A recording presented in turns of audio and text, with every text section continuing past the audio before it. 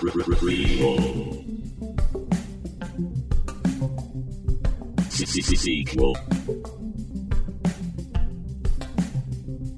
Reboot. Which one will it be? It's the Ruined Childhood Podcast. Greetings, Starfighters. Hello, everybody. Hello, Dan. Thank you so much for joining us today. We are freestyling. It's a very special episode. Oh. It's a very special Ruined Childhoods because we are not focusing on a specific film. This discussion could go nowhere. It could go everywhere. There will be tangents and tangents galore, and I don't know what to expect. Would a tangent for me be a tangent? A tangent, yeah. A jaunt. Just a jaunt. Just a jaunt? Yes. Dan's very busy with directing the play at the school where he teaches. And, it's like, why put the pressure to do a full-on movie where we could just kind of talk more about our own personal backgrounds and also some cool news bits. So... And I kind of have one more thing for the 39 steps. Oh, yeah. Well, now that you're well into the thick of the actual productions. Yeah. So we had we had a wonderful, successful opening weekend, sold out houses. Thank you. Socially distanced seating. Great. Good live stream audience. But so I think, and I apologize if I did or didn't say this on that episode, because I've been talking about the 39 steps so much that I don't know what I'm saying to who anymore. And I believe, though, that we did talk about the kind of comparison between Professor Jordan and Donovan in Indiana Jones and the Last Crusade. Yes, briefly, yeah. Now, I happened to put on Indiana Jones and the Last Crusade as I was getting some work done. It's a good background movie. I've seen it enough times where I don't have to look at the screen to know what is happening. Yeah. And when I do look over, it's usually something nice to look at.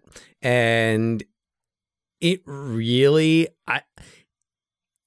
maybe there's some type of commentary track or interview or somewhere where Spielberg talks about it. And I know Spielberg definitely makes his tributes to his favorite directors in his movies. But as I was watching the movie, particularly the scene where Indiana Jones meets Donovan for the first time, and he goes, and it's this cocktail party. There's this fancy cocktail party happening in the middle of the day. Oh, just like in the 39 steps. Yeah. And it's funny because in the stage production, we have the part because Hannah is in Jordan's office and he's waiting and there's a party going on. So we have him just he opens a door and you hear this swinging jitterbug music in the background. Then he closes the door. It's entirely silent. The door, by the way, has no walls on either side of it. On our stage set, it is just a door. And he opens it, there's music, he closes it, there isn't. And then this whole meeting happens in the office. Mrs. Jordan comes in, sees Professor Jordan with the gun on Hannah in the 39 steps and says nothing about it. And the scene in Indiana Jones and the Last Crusade is very similar, except, of course, that Donovan doesn't reveal himself quite so soon. But there's this party going on in the background. The wife comes in the middle. I mean, he's not holding the gun or anything, but it's very, I'm remembering it now that you're describing it. Yeah. I found it so similar. And I thought that a lot of it was even funny because then, from there, and then right before he does find out, before Donovan does, reveal himself, when they go to the castle, they go to the castle where his father's being held, and he breaks into the Scottish accent. He does this whole Scottish thing, which a lot of the 39 Steps is set in rural Scotland. Yeah. So there were all these little connections, both big and small,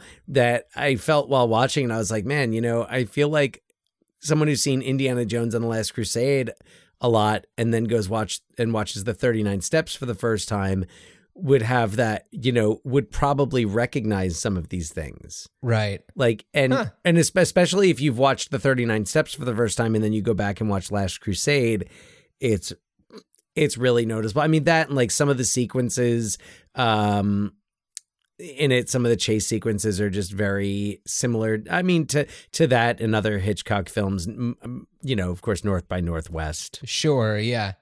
So there's a couple things that come to mind as we're talking about this. Well, first of all, we have not covered Indiana Jones and the Last Crusade on the show, but we have covered Indiana Jones and the Kingdom of the Crystal Skull, which Indiana Jones 5 currently maybe still in production.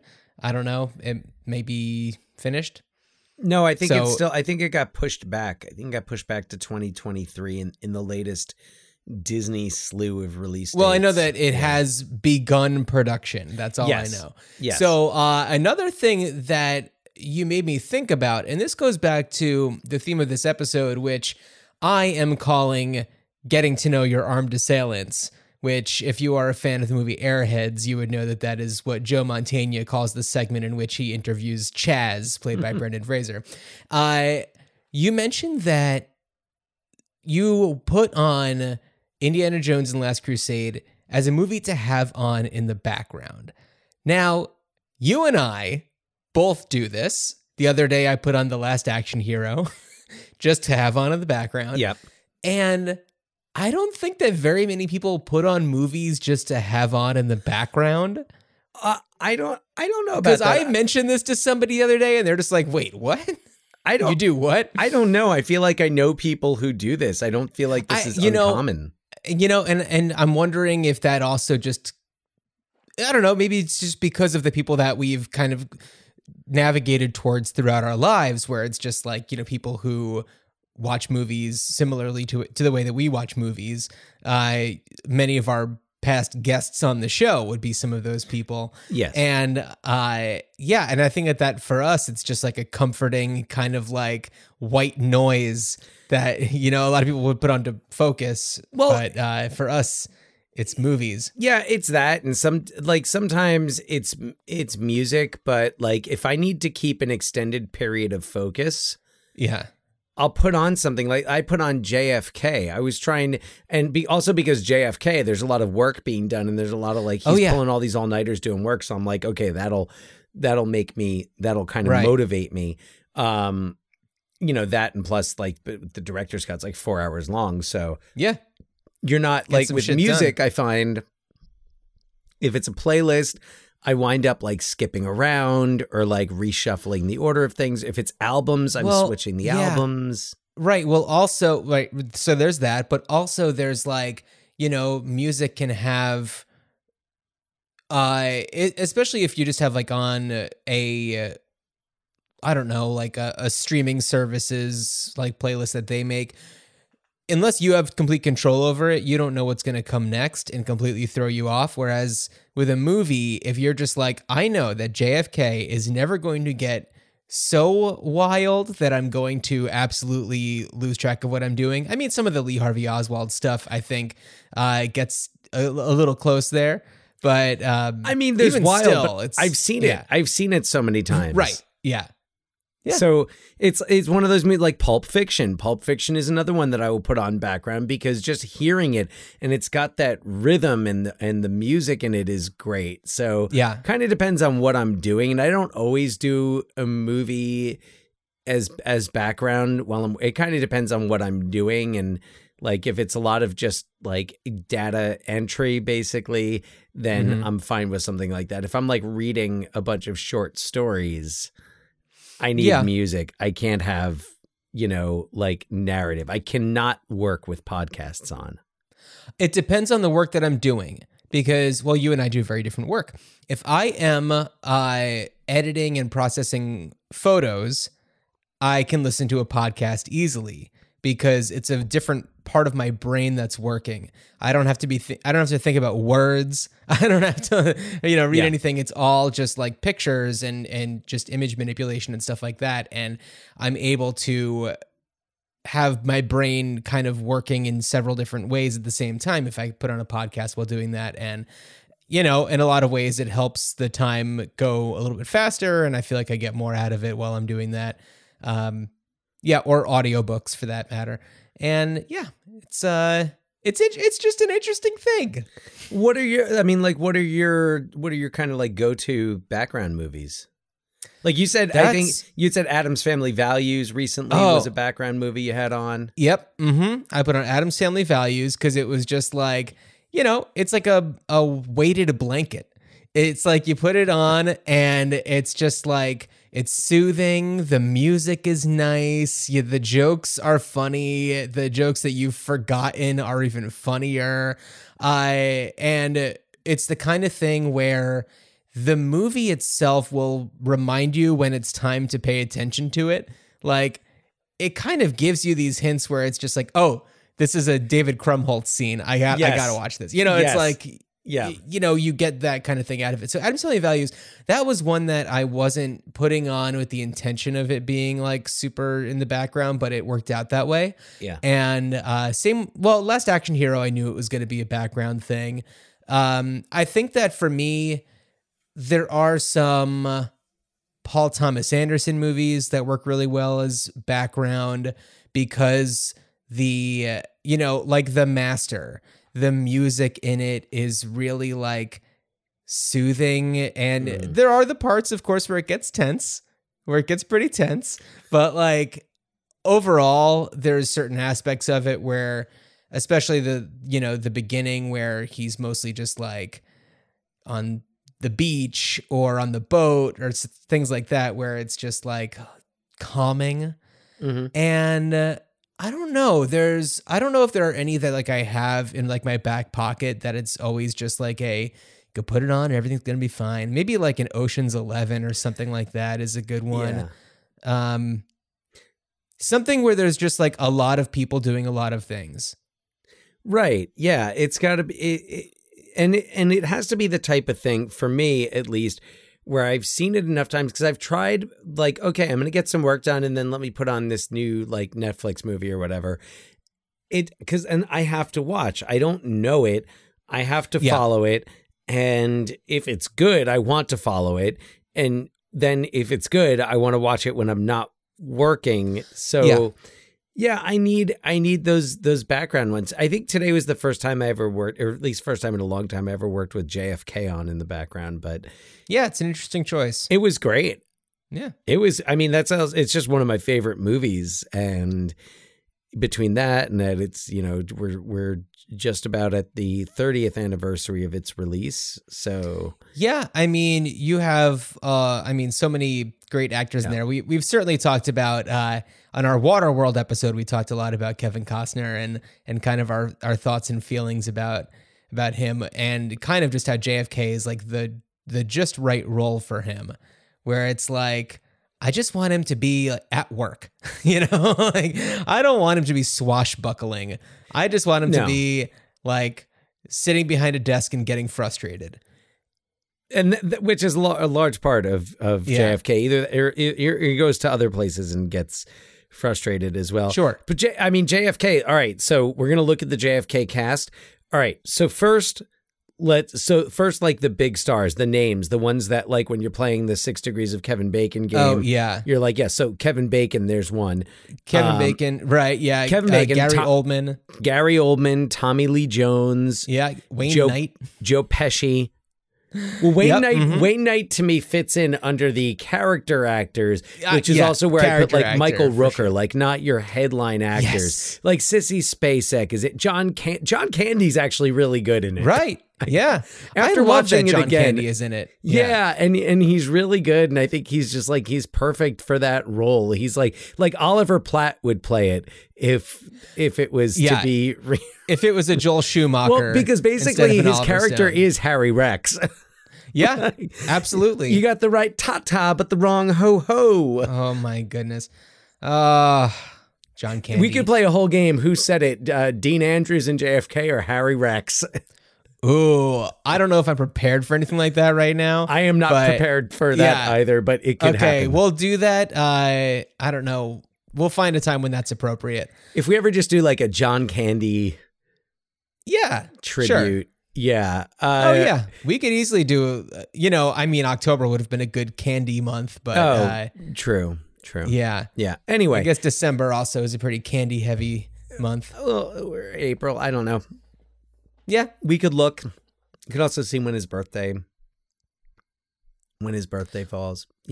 Anyway, a lot of different. Anyway, so John Candy, great, is great in that. Who are some of the other? I feel like there's some other big names in it. I'm kind of blanking. Those are the ones that Costner, stick out to Jones, me. Pesci, Oldman, Spacek. Joe Pesci's so good in it. Joe Pesci is very good in it. But then, so then you have like the character actors among, Wayne Knight, Michael Rooker, Laurie Metcalf. Laurie Metcalf is great in it. She doesn't show up that much. She's just in. No, she's on his team. She's on like his legal team. She's in it. Sorry, I was thinking about with somebody else. It does have Walter Matthau and Jack Lemmon. Oh yes, that's and Ed Asner, right? Yes, okay. Those are the I knew I was forgetting. Right, Walter Matthau and Jack Lemmon. They do not. And Donald Sutherland is also in it. Right, Vincent D'Onofrio. Vincent D'Onofrio is in it, but like barely. Frank Wiley is in it. Oh, and we can't forget who plays Jack Ruby. It's Brian Doyle Murray. Right, BDM. Yes, Brian Doyle Murray as. So you actually have like. I love how this movie has like a decent Second City presence between Brian Doyle Murray and John Candy. Who else? That is interesting because it's like. I know that, like, well, speaking of Paul Thomas Anderson, he uses a lot of comedians instead of just finding the same actors that you always see. He finds, like, comedy people to be in his movies, not in comedic roles, but yeah. Yeah. It's interesting. I was trying to think, the only one who I could really think of for me was Martin Short popping up in Inherent Vice. Oh, yeah. Well, I mean, like, Paul F. Tompkins is in There Will Be Blood. Like, there's people that, and he's also a voice in Magnolia. I think he's like a phone voice or something in Magnolia. Oh, okay. All right. So like, okay, he does that. He's kind of, I mean, first he's married to Maya Rudolph. Like he clearly appreciates comedy. So I don't know. Yeah, interesting. But anyway, yeah. So then, back to the cast. I'm trying to think of who else is in the cast of JF. Oh, there's a scene that's in the director's cut, but not in the theatrical cut that features John Larroquette. Oh, wait, yes, that's in the director's cut. Then the director's cut is what I watched the last time I saw because I definitely remember him in it. Yeah, I really don't think that the John Larroquette, because he's a talk show host. Right. I really don't think that scene was in the original. The original release. But yeah, so anyway, JFK, great guys. J.O. Russell is in there, who you see him, you'd recognize him. And I know this because I saw him at an ice cream shop once in New York and recognized him. I was like, oh, J.O. Russell from JFK. Yeah. But it's such a well-made movie. I think despite and watching it now, I kind of saw that, like, all right, maybe the perspective of this film isn't like Jim Garrison was right about everything, because you definitely see that a lot of his arguments is really based on the like, okay, well, what if? And yeah, I know. And there's so many JFK assassination conspiracy theories, and maybe one of them out there is right. Maybe no one's ever gotten it right.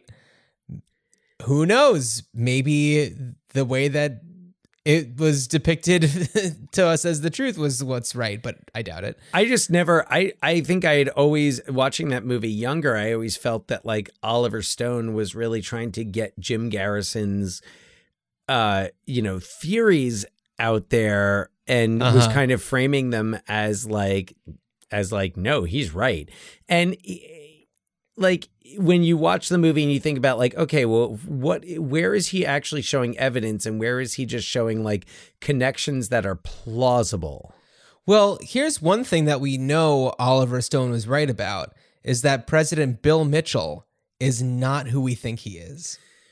Of course. Yes. And like, And for anybody who doesn't know what I'm talking about, watch the movie Dave. I mean, talk about a great play on like Oliver Stone's reputation after JFK. Sure. Yeah. Yeah. But yeah, anyway, I still really like JFK. It like doesn't matter to me what, what's true, what isn't true. It's just such I think a well-made film. And I think the most criminally underrated performance in that film is probably Gary Oldman as Lee Harvey Oswald. Oh, he's so good. Yeah. Yeah. So anyway, but that was just like, that was the movie I decided to work to, because I was like, you know what? I need to get 4 hours of work done. And let's see if I can do let's it. move on to some news bits. I pulled some articles that have come out in the past week or so about reboot, remake, sequel, prequel news. And the first one that really caught my attention was, and this is the headline from Slash Film: Midnight Run sequel will star Regina Hall, Robert De Niro to produce. So I guess in like 2010, there were rumors of a Midnight Run sequel that would have Robert De Niro in it. No Charles Grodin, and clearly now he wouldn't be involved, as he has unfortunately passed away. But and there's no indication of whether Robert De Niro will make a cameo or what the plan is. But I guess things are moving. So if they need ideas, they can listen to our Midnight Run episode, and certainly we have many. Do I remember what they are? No, but check it out. Producers, Robert De Niro. Yeah, so I'm curious. I mean, yeah, sure. Regina Hall. Okay. Great. Is this really like, is it a sequel? Is it really a sequel? It says sequel. But like, is it one of those sequels that just is basically a remake, but under the guise of a sequel? Probably. Kind of we like, don't know. And I haven't seen it yet, but I did watch the trailer for it. Home Sweet Home Alone. Yes. Basically, doesn't the trailer look fun? What? The trailer looks fun. It looks like Home Alone. Yeah, it's out now on Disney Plus. It looks like a cross between like Home Alone and I want to say like Home Alone 3 or 4. Right. Well, there was only the 3. I don't think there was. There was a 4th, but it was not theatrically. Third released. wasn't theatrically released either. The third was. It was? Third was theatrically released, yes. But the thing with this new one is like, it seems like they are trying to make it feel like they're not just trying to go like, okay, and then this thing, and then this thing. Like, I don't know. It seems like they're trying to do something new with it, and they've seemed to have found a really strong cast. So I'm looking forward to checking it out. Yeah, I don't know. But anyway, it still kind of comes across because they're putting the buzz in there, so yeah, that it's like it's canon.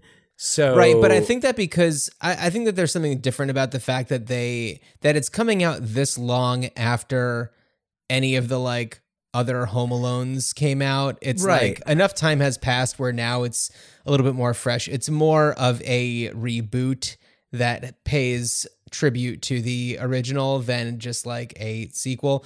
Though I think that the third one, it was not even the same family at all. No.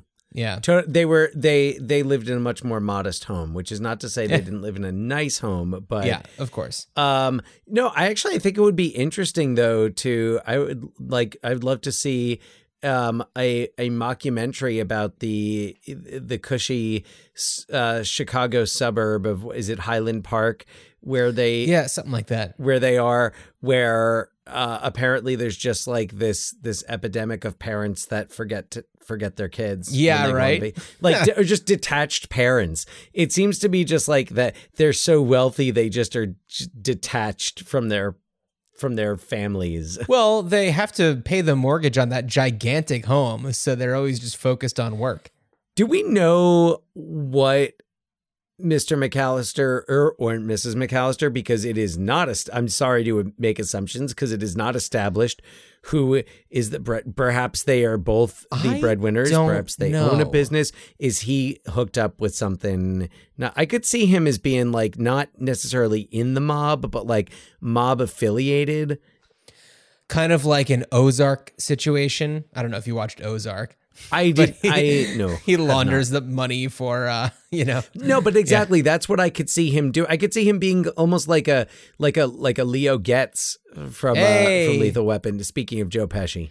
And speaking of news, Mel Gibson is so far set to direct Lethal Weapon 5. That news was from today. I didn't even put that in my notes. But that's some information that's coming up naturally. It's like, yes, yes, that is. And there is information. Moving on. That is indeed information. Yeah. I will not be watching that one. No. Hard pass. No. But what I am intrigued by is that Billy Crystal is returning to Broadway in Mr. Saturday Night musical adaptation of 1992 film, according to Deadline. I saw that. I know someone who went to see it, like wherever it is in like previews or whatever they're doing. But I saw like someone I know posted on Facebook a picture of the program, and I got excited because I saw Lowell Gans and Bob Lou Mandel's names. So. That's right. Yeah. Yeah, Mr. Saturday Night. There it is right there. I'm just showing you on the thing. And it's coming to Broadway. Yeah, so it begins performances March 1st, 2022, official opening night of March 31st. So that's fun. I feel like that's a good next step for Billy Crystal, is just to be kind of doing his thing on Broadway. He's the right age.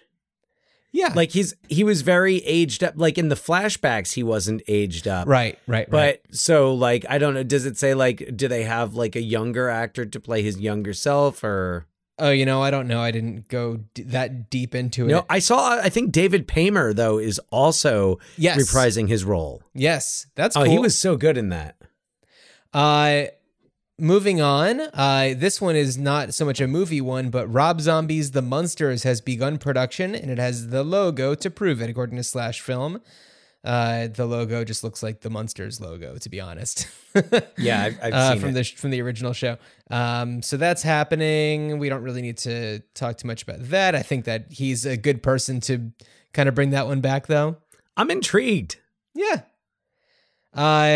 What I'm also intrigued by is, this is according to Slash Film, MGM's Roadhouse reboot may be back in business with Jake Gyllenhaal and Doug Liman in talks.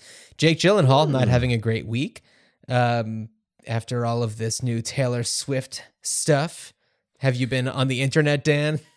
Not the same internet you have, apparently. Gotcha. Yeah, no. I haven't been on the Taylor Swift net. Well, okay.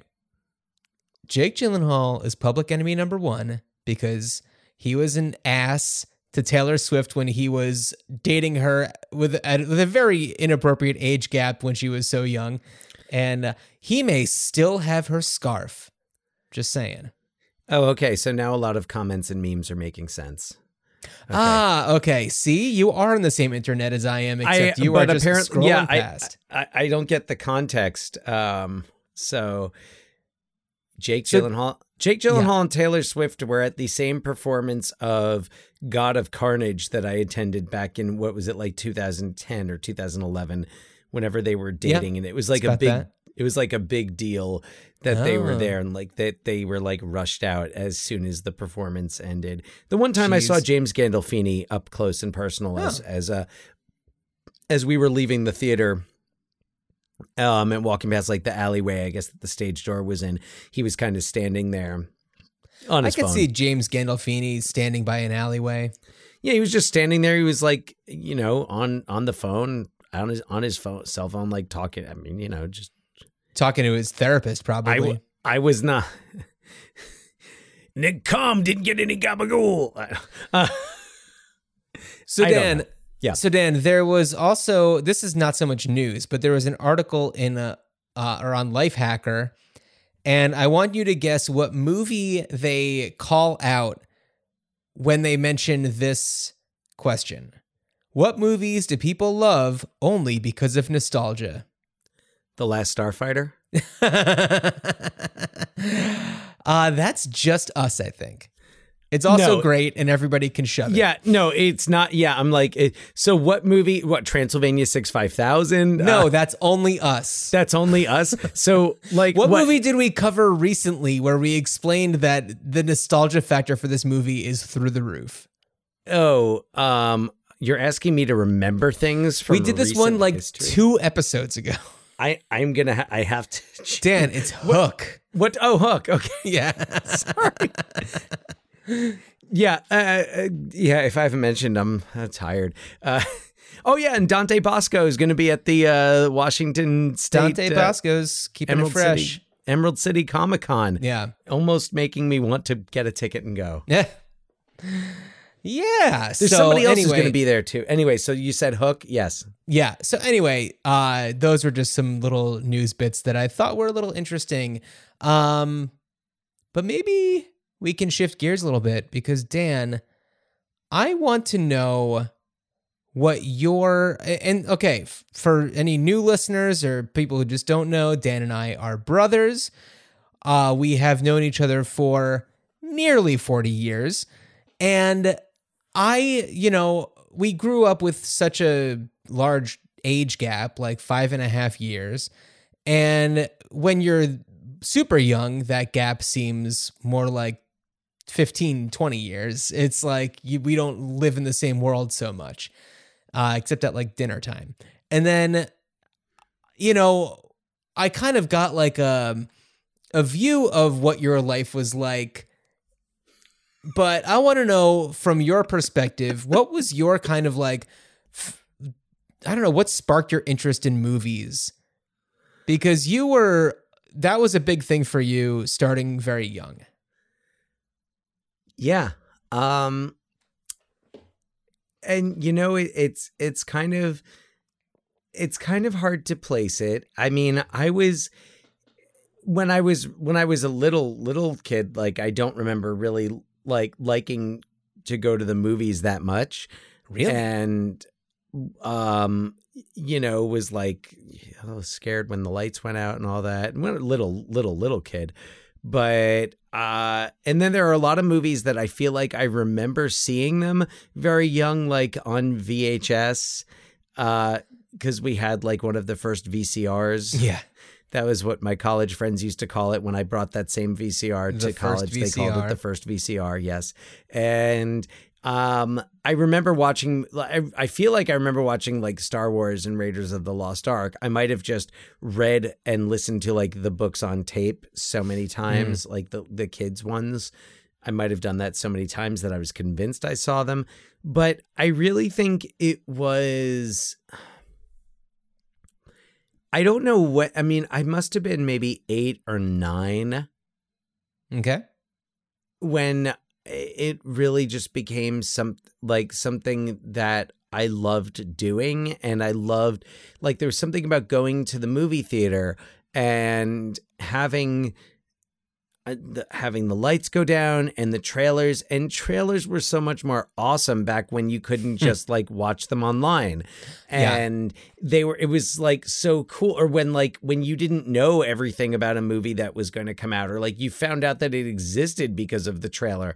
Like imagine you're a Marvel fan and you find out that there's an Avengers movie coming out, not from the internet, like before they even go into production, but like when the trailer hits, or just like you hear so much about it, like Batman, like seeing the Batman, like I remember seeing the Batman teaser for the first time because it was so cool. And it was so like, oh man, what is this going to be like? Especially when my only sense of Batman was from like the Super Friends cartoons and the 1960s television show. Yeah.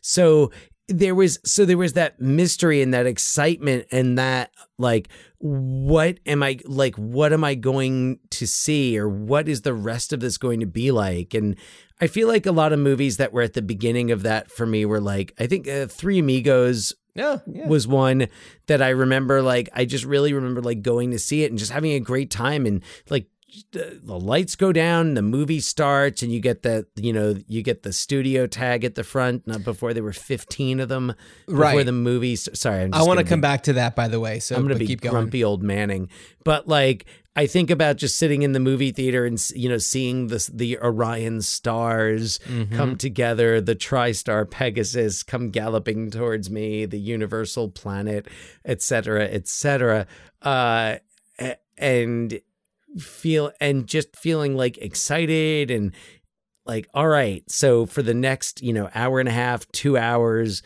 I am in that world. I'm in that world that's up on the screen. Right. So it was so exciting and cool. And I just felt like, wow, this is how I want to watch things. So much so that when Letterboxd VHS became available, and we've talked about this, I think definitely on the Interspace episode and almost definitely on the Fargo episode as well. But even on my 13-inch television, I preferred Letterboxd VHS because I felt like it felt like, all right, now I'm watching it on the big screen. Yeah, well, also it's just like I'm watching it as it was intended to be seen. I'm seeing all of it. Like, but no, I know what you mean. There's the psychology of like the darkness around like, it. I'm looking at it and I'm just like, you know what? It's like I'm sitting in a really, really, really big theater and I'm sitting really far back. Oh, uh-huh. Yeah. Yeah, well, I mean, we talked about this on the Fargo episode. That's how I watched Fargo for the first time, was on your 13-inch TV, watching that VHS tape. And great edition. movies. It's like when I think about these movies, like, oh yeah, I should really watch this on Blu-ray, or I should really try to get to the theater for this.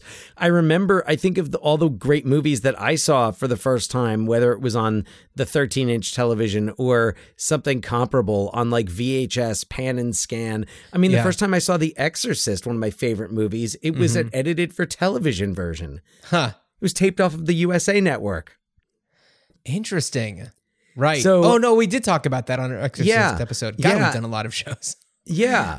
And so I think the other thing is just like the power of a really great movie and a really well-made movie, or just the power of entertainment and getting lost in something, like going to the movie theater. And like one of my favorite parts of going to see the Police Academy movies in the theater was honestly like the Warner Brother logo coming up to the opening of the theme. Yes. Okay. So you're mentioning something a lot that I was intending on coming back to, but now feels like a good opportunity. But like, do you have a favorite studio logo? And I don't mean like because of the movies that the studio produced or anything like that, but like, is there a studio logo that will always give you like some sort of sense memories, or like that really like strikes a chord with you? I'd love to. I don't want to like put thoughts into your head, but let me know. They're already there.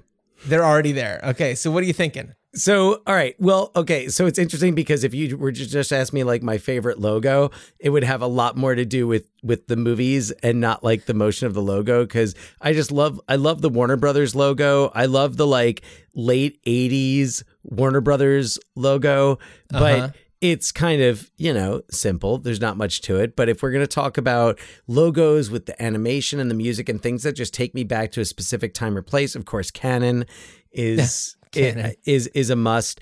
I would say like the old also like fuck Harvey Weinstein, but Miramax, the old like just the old kind of like with the M traveling logo, like the early to mid 90s Miramax logo. And then there was another one. But the Miramax one is interesting because you knew that you were watching something that wasn't mainstream necessarily. Right. So like there was something that was exciting about like, it's kind of like how A24 is now, where like you know that you're going to see something that's like a little fringy and different. Yeah. It's a little dangerous. You don't know what to expect. Yeah. So that was what I liked about that. The Carolco logo, which I feel like most people would probably see before Terminator 2, and then did they do Total Recall as well, I think? Did they also do some of the Rambo movies? Oh, they might have done like Rambo 3. Yeah, something like that. Like, I feel like I remember it with like some Stallone stuff. Yeah. But I thought the Karolko logo was always really. I mean, of course.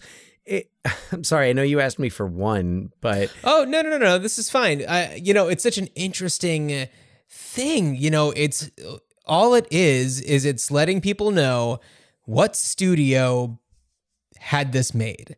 But it got to a point where certain things became synonymous with certain feelings. Like, a lot of people probably associate the MGM lion with maybe a Bond movie or something. Or the Wizard of Oz. Wizard of Oz, that's right. Or maybe, Columbia Pictures makes you think of Ghostbusters. And there are certain ways that, and certain ways that certain films, and I know this is done a lot more now, but like, was it in Raiders of the Lost Ark when the Paramount logo then goes to a mountain? Yeah, they did that for all the Indiana Joneses. They did it for all of them. That's right. Yeah. If you look at other places where that's done, like even like the 20th Century Fox logo in Cannonball Run, has like the cars chasing on it, and I feel like the Fox logo, they've done that a lot with like with Aliens. It'll kind of go like askew, or with the Abyss, I feel like it went into like the boop. Yeah. Boop. Yeah. So like they do that with Fox a lot. And like Universal sometimes they'll do it. Universal, because Waterworld being one of them. Waterworld, yeah. I feel like Basketball is another one that used the Universal logo that way.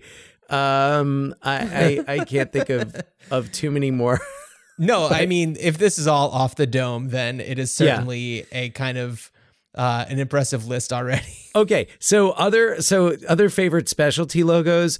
I've got to go with the Universal Studios 1990, which was like the mashup of all the. It was like the montage of all of the Universal logos, and it ended with kind of that new one. I think of like Kindergarten Cop with that logo.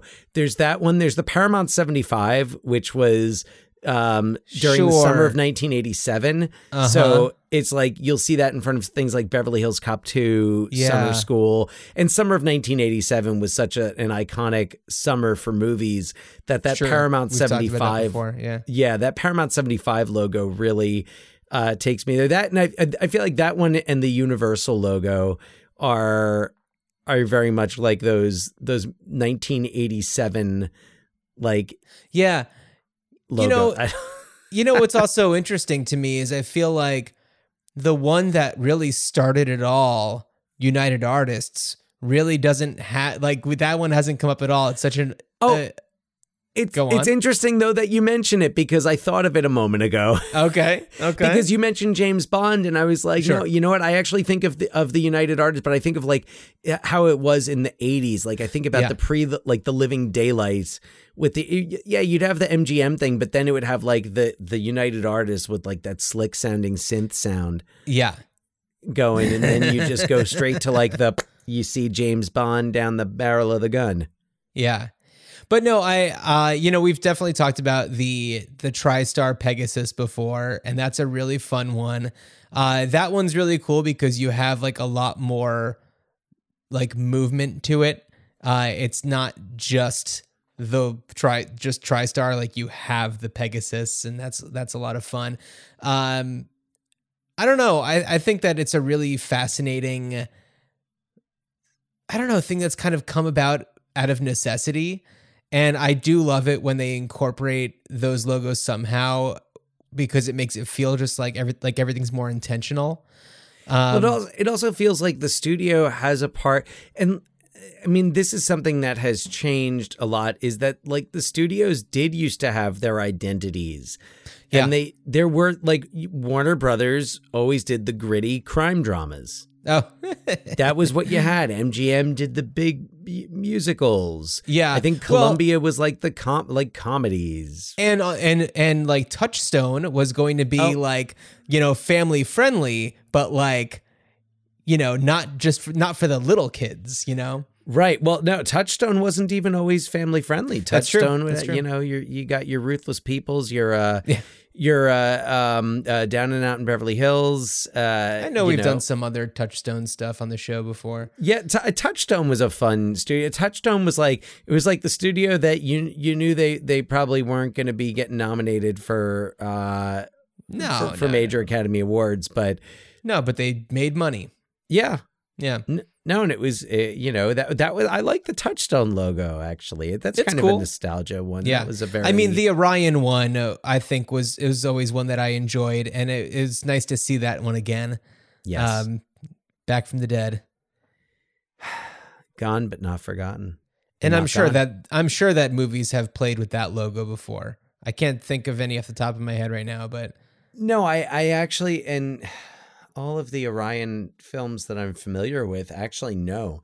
I cannot think of one that has played with the Orion. Someone has to have done it. I'm going to watch every Orion movie, just the first minute. It Dances with Wolves. Yeah. No. Orion, speaking of Billy Crystal, another great joke, that one Oscar ceremony that I always remember. Oh. Because he talks about Orion Pictures going bankrupt, and he talks about how all of the Orion films that had won Best Picture, and I think Silence of the Lambs had either been nominated that year or had been nominated the year before or whatever. But yeah, he made some joke about how it was just they were too successful. Yeah, with all of their mammoth Best Picture winners. I guess you have those, and then you had FX. Right. I think was an Orion picture. FX. I might be wrong. I don't know. FX, good movie. Yeah. Yeah. We'll talk about it another time. So anyway, thank you for sharing kind of your background about loving movies, because, everybody comes to it in their own different ways, and or they don't come to it at all.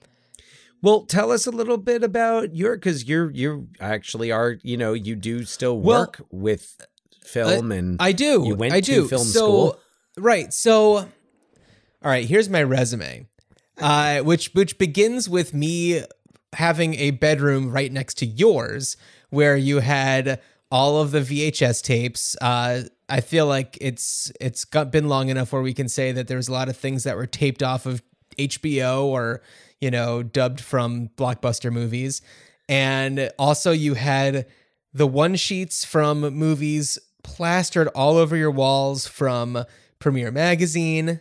And I think that the influence of that just kind of it became just a part of my everyday, where it's just that is a thing. And it's not like I remember necessarily going to movies specifically as a kid. I know I went a lot and frequently. And I remember fondly going into the paper and taking a look at the show times. And that was the most fun section of the newspaper, because you got to see the little posters for everything that was out. And you just got to look up and see this one's playing at this one at this time and this one. And, it was just exciting to do that. And just I don't know, the smell of the paper, that's what I think about when I, feel a newspaper, is the experience of going to that page with just all those little, rectangles. And that was always just really exciting. And when I was about 15, it's when I started to play around with video making and things like that. And it kind of caught on quickly. I got really into making little videos and stuff like that. And it became clear to me when I was, sophomore, junior in high school, that I wanted to do something with that. And I went to school for film, and I didn't as much gravitate towards the production side of things, more of this film studies side of things, mostly because I just loved watching movies. It wasn't so much the making them that really got me jazzed. It was the watching them and seeing all of the things that connected to other movies and the meanings behind things, and that was always fascinating to me. I actually recently was in touch with one of my old college professors at Temple University. His name is Dan Friedlander, and he has agreed to take part in my project Statue of Limitations, which if you go to statueoflimitations.net, you can see what that's all about. We've talked about it a lot on the show. And his classes were always so great because he just introduced me to so many movies that I never would have thought to watch before. And it taught me a lot about, I don't know, the different countercultures in film. And it was always very fascinating to me to kind of explore that side of things. And I worked at a movie theater in Philadelphia. I don't know if it's still called this, but it was the Ritz 5 when I was there back in the mid 2000s. I think that the Landmark Theaters bought it. I don't know if they changed the name. And it was not a like huge blockbuster movie place. It was more on the independent side. You know, I remember seeing things like A History of Violence and just like those kind of movies that, critics love, but don't get the big bucks coming in. And the Constant Gardener, that was one that was going, it was like that time, 2005, where it's just like, there were a lot of very like, I don't know, I feel like the movies were just more serious. I don't know. It was a bit of a bummer. But there was a lot of fun stuff.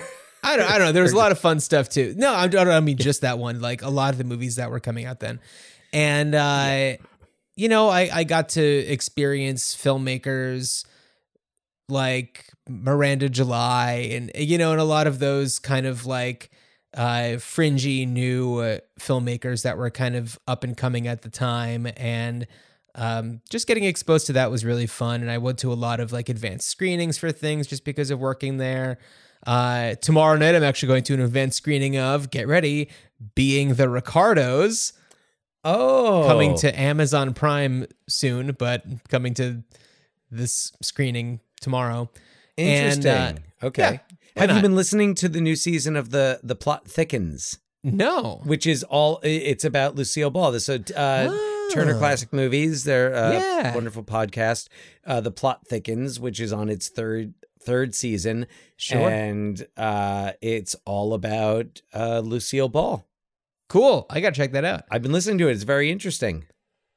I'm gonna listen to it while I'm editing photos. Yeah. So I worked in reality TV for quite a while. I'd started doing it in Philadelphia and in New York, and then I moved to Los Angeles, and I produced story for reality shows. I wanted to get into film, but it's just like, it's really hard. I was an extra in a lot of stuff, and that was just a way to pay the bills, but it was a lot of fun to be on a lot of the lots and just to like be part of film production. Some of them that I was in was like Step Brothers and Hancock, and for TV, it was like a lot of Desperate Housewives and stuff like that. And then, then life took me to, what's up? What of your background performances stands as your favorite, or perhaps the quintessential John background performance? The quintessential might have been a Halloween episode of Desperate Housewives. That's what you're nodding about. I was thinking that, and I was wondering if that was going to be what you said. Yeah, and shout out to my pal Turna. She and I met on, I think, Step Brothers, and we ended up doing a bunch of things unintentionally together, and we were on this one Halloween episode of Desperate Housewives together. I had a bizarre encounter with Kyle MacLachlan. It was great. And I was dressed as a cow because it took place at a Halloween party. And I don't know. It's like not like there were a ton of us. And it was like 2 nights, and they were full like all night shoots. It was a lot of fun. And it was in the Universal backlot, and we're at the houses from Desperate Housewives. I did another episode of that one where it was at like a funeral, but I was not dressed as a cow for that one. That's unfortunate. Sorry. But yeah, you know, then life took me here to Portland, and where I now work at the Portland Art Museum. And I do a lot of work with the Northwest Film Center, which is part of the Portland Art Museum. And I'm loving doing that. It's a fantastic organization. And it's really exciting to see all the things that are kind of coming about in the coming years. Nothing that I can talk about, but a lot of things that I know about that are going to be happening that are very exciting. And yeah, it's just fun to be involved with that, and to be able to do this podcast, Dan, with you, because as anybody who knows us would know, when we are together, this is what we sound like. This is what we talk about. And for most, it is annoying. And but you know what? It's just how we think. And it's a lot of fun. Yeah. Yeah. I mean, yeah, there's so many different movie related things that we could talk about. And yeah. It's nice to talk about the aspects of movies that are not the movies themselves. Sure. And just one other quick thing. It's like, this is a thing about the two of us that, you know, really ties those 5.5 year age gap together, you know, and it's like, now we're in the same stages in our life. It's not even a thing, but like, you know, because we have this, it's just like a constant point of conversation starts, which is always fun. Oh yeah, absolutely. I mean, yeah, this is kind of, it's like my guaranteed time during the week when I just know like that I'm going to talk movies. Yeah. I'm going to be talking movies. Yeah. I like have to. And because I love doing it. I love talking movies so much that I will constantly make references to movies, even in my daily teaching job to students. And there's always like one kid who will get it. Almost always. There's one kid where if I'm just like, oh yeah, no, this reminds me of this thing in this movie. You probably haven't heard of it, Miller's Crossing. And then the one kid will be like, oh, the Danny Boy scene. And I'll be like, oh my, you're my new favorite. Wow. No, that's impressive. That specifically has never happened. But here's a really good example of the podcast kind of infiltrating life. Is the other day we were getting ready before our performance of the 39 Steps, and I forget how it came up, but one of the kids who's working on, I believe it was one of our sound designers, was talking about having seen Harold and Maude and not being, and was kind of like, yeah, no, you know what movie I just don't know what to make of is Harold and Maude. Oh, really? And I was kind of like, yeah, okay. All right. I get that. Let's talk about it. I'm like, yeah, it's a different movie. If you're used to like, I feel like most young audiences are used to like, you know what you are going to see. If you are being told that you are going to see a silly comedy, you are going to see a silly comedy. Yeah. And Harold and Maude is not confined by by genre or rules, really. And so we were talking about it and talking about like just the deeper meanings of it. And I think he walked away from it feeling like that maybe the next time he sees it, he'll have a better appreciation for it, because I also shared with him and said, you know what? It's a movie that took me a few tries to get into. And it helps to watch it at different times in your life, because you come to it with different, you know, background. And that's really cool that this student of yours, you know, didn't have to feel like they needed to have a solid opinion on it.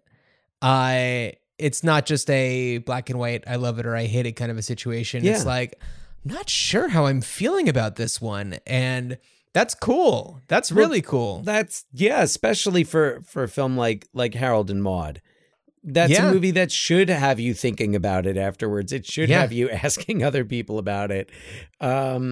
Yeah, but it's nice. It's always fun when a movie, and it's just interesting, like the movies that they know of, the ones that they know of from like the 80s and early 90s versus the ones that they don't. I'm hoping I might have turned a whole bunch of them on to Throw Mama from the Train recently mentioning that, but like they don't, these kids love Danny DeVito, but yeah, we were talking about this off mic the other day. Kids these days love that Danny DeVito. They love Danny DeVito and Rick Astley. So if you ever go back in time to like 1988 and you want to shock the hell out of some people, tell them what the high school kids are into in 2021. Yeah. Rick Astley and Danny DeVito. There you go. But yeah, so it came up because one of the actors in the show, his name was Owen, and we were looking for him, and I'm like, you know, I'm always tempted to just go, Owen. And they got it. But then, of course, it's like you're telling them, and you're like, yeah, because the actress who plays his mother is really like, oh, wait, you guys have seen The Goonies, right? Of course. Ma Fratelli. Right. Oh. Anne Ramsey. Yeah. So that's always really cool. That's always fun. How about movie posters? I'm curious, like, what are your, like, let's talk about some of the best and maybe worst. I don't. Well, here's the thing. I love foreign versions of movie posters. Yes. And there are different, like, social media accounts that have these. There's a book that I have called Translating Hollywood. And my favorite one from that, and I'm going to go out on a limb and say that Poland does the coolest versions of posters, because the Polish Tootsie poster is so cool. I have a print of it framed. There was one that I saw the other day that was another Polish version of a movie poster, and I was like, man, Poland is doing it right. If Tootsie was directed by Lars von Trier in the 90s, this is the poster it would have had. I know exactly what you're talking about. I mean, I definitely do love Saul Bass's work. I mean, our podcast artwork is obviously Saul Bass inspired, mostly because, you know, he was so iconic in especially those, like, you know, Hitchcock movies and things like that. So I do love Saul Bass posters. That Polish Tootsie one is great.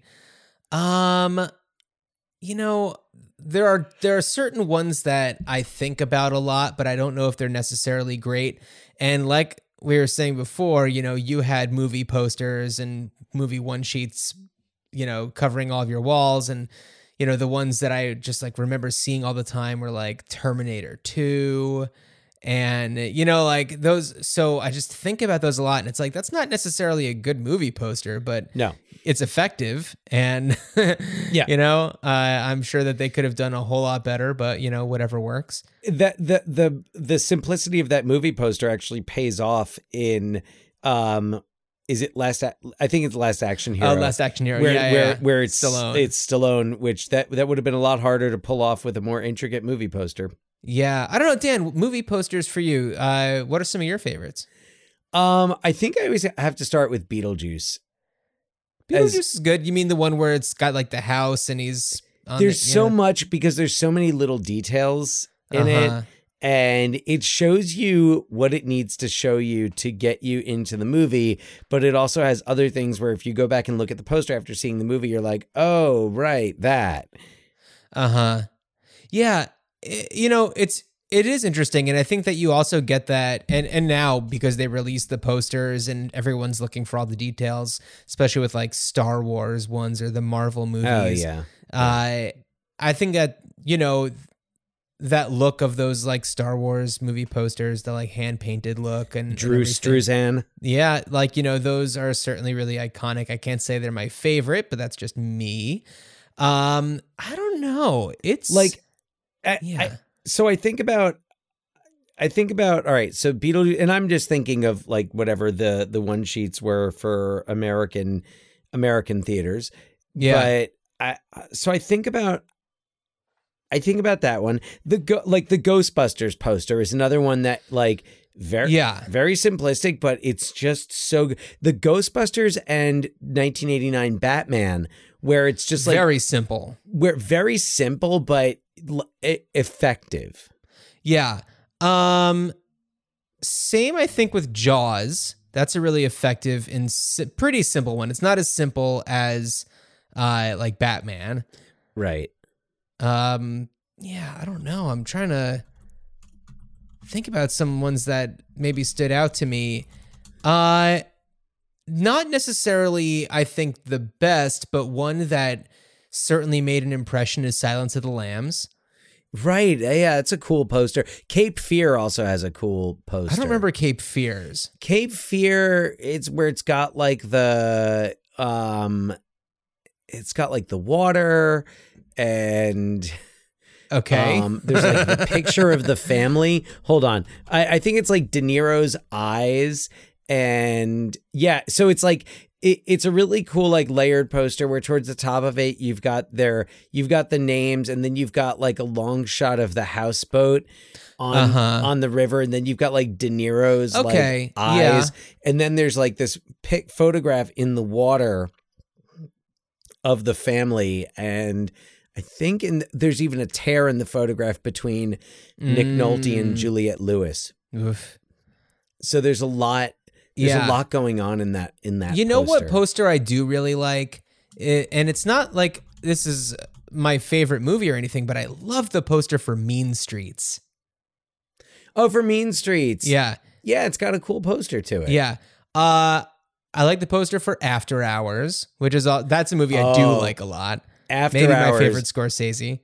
Awesome poster for After Hours. Speaking of Scorsese, I think Goodfellas has got a great poster. Yeah. To it. Clockwork Orange, got to go back to one of my other favorites. Sure. Just a fantastic poster. I think that, I mean, the thing I think that I like the most about Mean Streets is that it kind of tells you nothing. It's just really cool artwork. Right. Oh, I'm looking at it now. Okay. Yeah, it's just a really striking image, and it's like black, white, and red, I want to say. Yeah, like reddish orange, like it gets deeper as it goes up, but yeah, you see kind of like the part of the skyline, and yeah, it's cool. It's like just so graphical and illustrative, and I don't know, it's really neat. I like it a lot. That's a cool one. Vertigo, Vertigo's got a cool poster. Pulp Fiction. Saw Bass. Pulp Fiction. Well, Pulp Fiction is doing, that's another just like iconic one. Like they really nailed it with that one. Yeah.